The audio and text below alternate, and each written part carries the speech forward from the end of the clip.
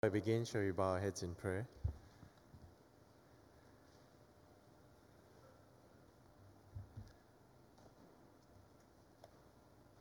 Dear Lord, in your mercy, even as we come this Maundy Thursday in remembrance of you, and as we partake of these sacraments that you have given to us, Lord, a means of your grace, remind us again, Lord, of your great love for us, that while we were yet sinners, you gave your life for us, Lord. And so may the words of my mouth, the meditations of all our hearts, O Lord, be acceptable to you, our rock and our Redeemer. Amen.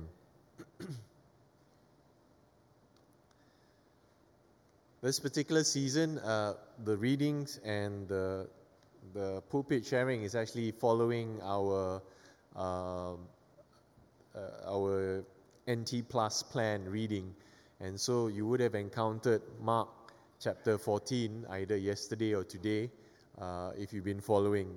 I know some people have lagged behind many days already, so it's a gentle reminder that it's good to keep to the plan, the schedule, because this is where we are. We were just remarking just now that it's not very often that the church actually sings a psalter. And this time around we took the psalter that was from Psalm 116. And there's a particular reason why Maundy Thursday we tend to take a psalter from either 114 all the way up to 118. They are known as the Hallelujah Psalms, apart from the Psalms that are right at the end. They call Hallelujah Psalms because at the end of each Psalm, or at the beginning or somewhere in the middle, you will have this term, Praise the Lord. Praise the Lord is translated in Hebrew, Hallelujah. Okay, praise the Lord. And in particular, you can imagine as we read that text just now in Mark chapter 14, right at the end when they sung a hymn, when they had sung a hymn, they went out to the Mount of Olives. It is common in the practice of the Passover that as they have shared the Passover meal, they would actually be making their way to the Mount of Olives, and Psalm 114 to 118, those would be the psalms that they will be singing. So can you imagine Jesus singing aloud Psalm 116 that we just said just now?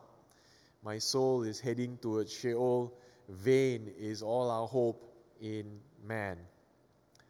These would be the thoughts that are going through his head even as he prepares for the time when he's going to finally confront the cross. I've titled this sharing, Surely You Don't Mean Me. In various translations it comes across slightly differently. In the original Greek it would have come across, it is not I, is it? So you imagine the disciples saying, it's not I, is it? And so they're very unsure about themselves. The NIV, the latest version, puts there, surely you don't mean me. This is in reflection of how Jesus confronts them with this challenge that one among you will be betraying me. But let me go to the beginning of the text. At the beginning of the text, when we were first reading it, on the first day of the festival of unleavened bread, when it was customary to sacrifice the Passover lamb, Jesus' disciples asked him, where do you want us to go and make preparations for you to eat the Passover? So this was Jesus' Passover. They knew as disciples that this was the Passover of the Lord Jesus. He sent two of his disciples telling him, go into the city and a man carrying a jar of water will meet you. Follow him. Now, this is particularly unusual because in the Passover period, there are a lot of people that are going to the city in order to do their pilgrimage. But Jesus gives them this one factor which would identify this person away from other people. It would be a man carrying a jar of water. To our time, maybe it doesn't seem so unusual, but in those periods, it was very unusual for a man to carry a jar of water. It was normally relegated to the women to carry these jars of water. In fact, if you go to certain parts of the Middle East, that is still the same. The women would be walking miles away carrying all these containers. They'd be carrying the jars. The men would be somewhere else, either working in the field or doing other things. So this person is identifiable mainly because he's a male and he's carrying water. Go into the city and you'll find a man carrying a jar of water, and he'll meet you, follow him. Say to the owner of the house he enters, the teacher asks, "Where is my guest room where I may eat the Passover with my disciples?" He will show you a large room upstairs, furnished and ready. Make preparations for us there. Now it's pretty obvious that at the outcome of this, Mark wants to convey across to the readers that Jesus has foresight or foreplanned. Either way, he is in full control of what is going to happen. He knows who they're going to meet. He knows where the Passover is going to be. It's in an upper room. It's a bit like a smaller box on top of a larger box. And so this upper room area has been prepared, and it's a large room where all of them will be able to fit in. Disciples left, went into the city, found all the things as they are. Now Mark presents this clearly that Jesus is in control of the circumstances. Although what we will see in chapter 14, 15, 16, it would seem as if he's a victim of all these circumstances.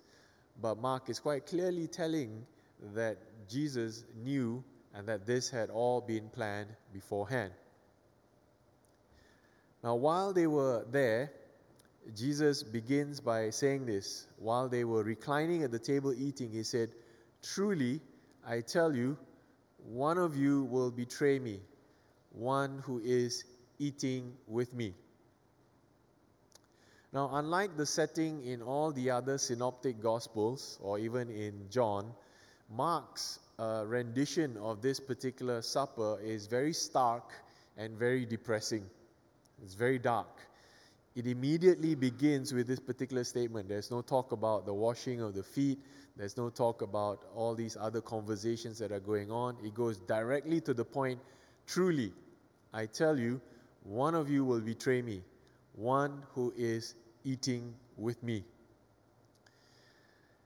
Verse 19 says, "They were saddened, and one by one they said to him, 'Surely you don't mean me.'" I'd like you to place yourself in this particular scene that Mark is presenting. It's stark. Jesus comes, and his first comment in this particular scene is, "Someone's going to betray me, one who is eating with me. Surely you don't mean me." Were they unsure? Did Judas not know? But earlier on in chapter 14, we find in verse 10, Judas Iscariot, one of the 12, went to the chief priests to betray Jesus to them. They were delighted to hear this and promised to give him money, so he watched for an opportunity to hand him over. So Judas had already been identified. There is no need, like the other Gospels, to identify him during the meal. But for the reader, they already know that Judas is the one that's doing this. And likewise, the disciple says, "Surely you don't mean me." And verse 20, Jesus again responds, "It is one of the 12. Now, there's a narrowing of the scene, because prior to this, one who is eating with me doesn't necessarily mean only the 12. I know in our pictures we always have the depiction of the 12 at the Last Supper, but nowhere did it say it's only the 12. It would likely be all the followers who were with him, may probably also include the women who were with him. So it's likely a crowd. And so from this first setting where he says, "One who is eating with me," those who were following him and the inner circle that were fitted into this large room, it narrows to a closer group. "It is one of the 12, he replied, "one who dips bread into the bowl with me." Now, it kind of depends what culture you come from in order for you to understand what it means when Jesus says, "one who dips his bread into the bowl with me." In my travels, I realized one thing. In a very Western culture, they don't share a plate. When you order a meal, that entire meal is generally for you.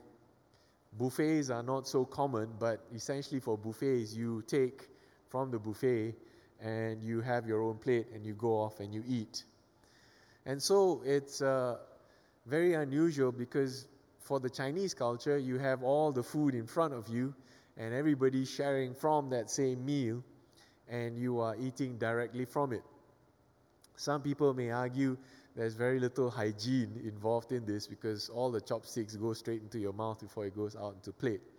But it doesn't bother us because the people we share the meal with, these are family or very, very close friends, equivalent to family. And so very similar in the Middle Eastern culture, in Jesus' time, for a person to share in the meal would be considered family, kin, blood, close friends who would never betray you. And so for Jesus to say, the one who is sharing this bowl with me, the one that I dip this bread in together. Now, various movies you might have watched would have depicted Jesus dipping in and then Judas Iscariot dipping in together with him in the same bowl. Well, that's not necessarily what the text says. What is intended in this imagery is that we are sharing from the same table, from the same bowls. We are eating together. And so for the people to hear this, in their culture, this is shocking. Someone who is your bosom buddy, the one you have entrusted your life with, the one that you have shared your daily meals with, is going to betray you. And then Jesus goes on immediately in the way Mark responds. While they were eating, let me read first what Jesus says about this. It is one of the 12, he replied, one who dips bread into the bowl with me. The Son of Man will go just as it is written about him. But woe to that man who betrays the Son of Man. It would be better for him if he had not been born. Clearly, Mark is recording here that what Jesus is about to go through in the future, in the next few 24 hours, has been written about him, has been prophesied. So Jesus is saying, he's the master of what is happening. God knows and has prophesied and written that all these things will be happen. He's not a victim. This is not some random plot that is going on. But woe to the man who betrays the Son of Man. It would be better for him if he had not been born. Verse 22, while they were eating, Jesus took bread, and when he had given thanks, he broke it, gave it to his disciples, saying, Take it, this is my body. You find that in verse 22. Now, there's a little bit that is inserted in the English, which you don't find in the Greek. In the Greek, the word goes about labete estin soma. Labete means take, eat, my body. So there is no, this is my body. There is more, take my body. Labete, take my body. Very clearly indicating to them, as he broke the bread and he was dividing them to them, it's almost visually pointing out to them, this body of mine I'm giving to each and every one of you. Take it, this is my body. Then he took a cup, and when he had given thanks, he gave it to them, and they all drank from it. And he says, this is my blood of the covenant, which is poured out for many. Now, whenever you make a covenant, and you make a covenant because it is not between just one person, but a covenant between one with many, he's saying it is sealed in his blood, and it is poured out in order to seal this with those who are there. This is my blood of the covenant, which is poured out for many, he said to them. And truly I tell you, I will not drink again from the fruit of the vine until that day when I drink it in the new kingdom. I'd like you to bear in mind, Mark's portrayal of this is someone's going to betray him, but nonetheless, he says, this is my body. I'm giving it to each and every one of you. This is my blood, which is the covenant poured out for many. And so in spite of the betrayal, in spite of the doubt, knowing what is going to happen, he does this. John gives another portrayal pretty much in the same tone, albeit towards the end. We know that Jesus, having washed their feet, says to them, "This I've done for you." But also in that particular reading that we had there, Jesus also says, "The hand of the one who is against me has dipped it into the bowl with me." The one who is sharing this meal with me has also done this with me.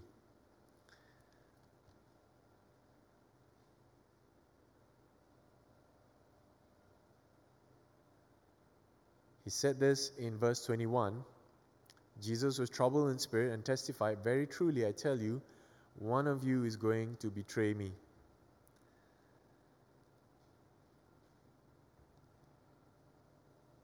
How do you go through a meal knowing it's your last meal when the one who betrays you and the one who will also later on abandon you? Because in all our readings, we then later have Peter saying, Jesus turning to Peter and saying, "You will deny me." And he says, "Never, Lord." And Jesus turns to him and says, "Before the cock crows twice, you will deny me 3 times. And he says, "I would rather die than do that. And not only me, but all the rest." But we know in hindsight, all of these people abandoned him. Now let me reiterate this, and although I'm belaboring the point, Jesus is in full control of what's happening, and he does this in order to remind them that what he is doing is in spite of the fact that there is one among them who will betray him, and that all of them will deny him. He does this in the midst of enemies.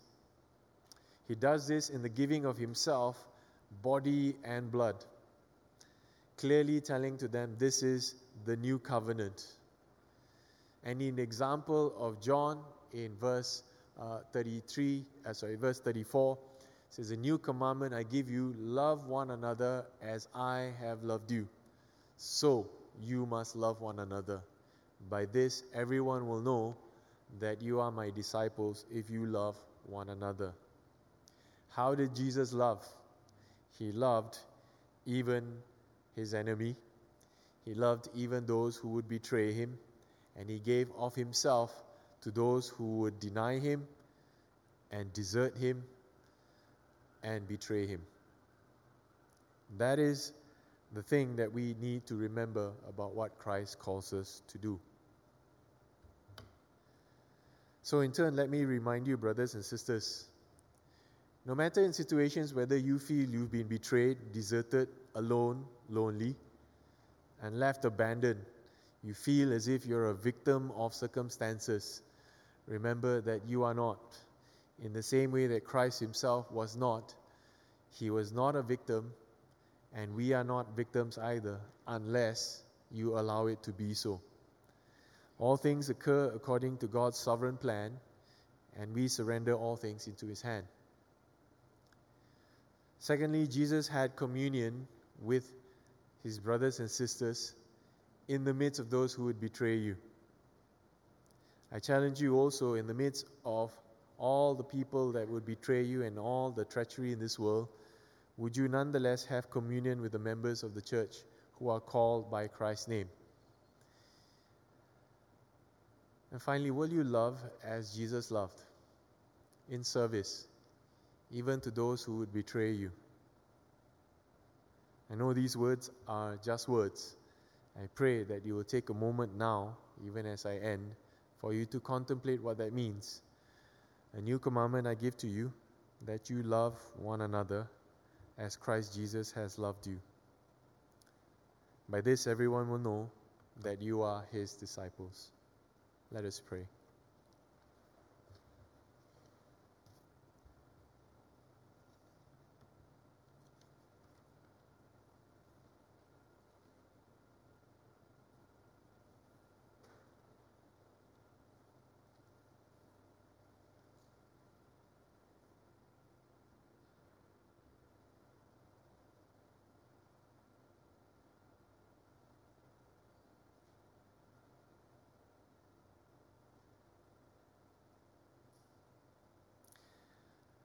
Father, on this night, the night on which Jesus was betrayed, your Son Jesus washed his disciples' feet and said that they ought to wait on one another's feet, ought to wash one another's feet. We commit ourselves to follow his example of love and service. Friends, will you take a moment in order to commit to the Lord your areas of love and service that you are struggling with? After a moment which I will say these words, Lord, hear us, and we respond, Lord, humble us.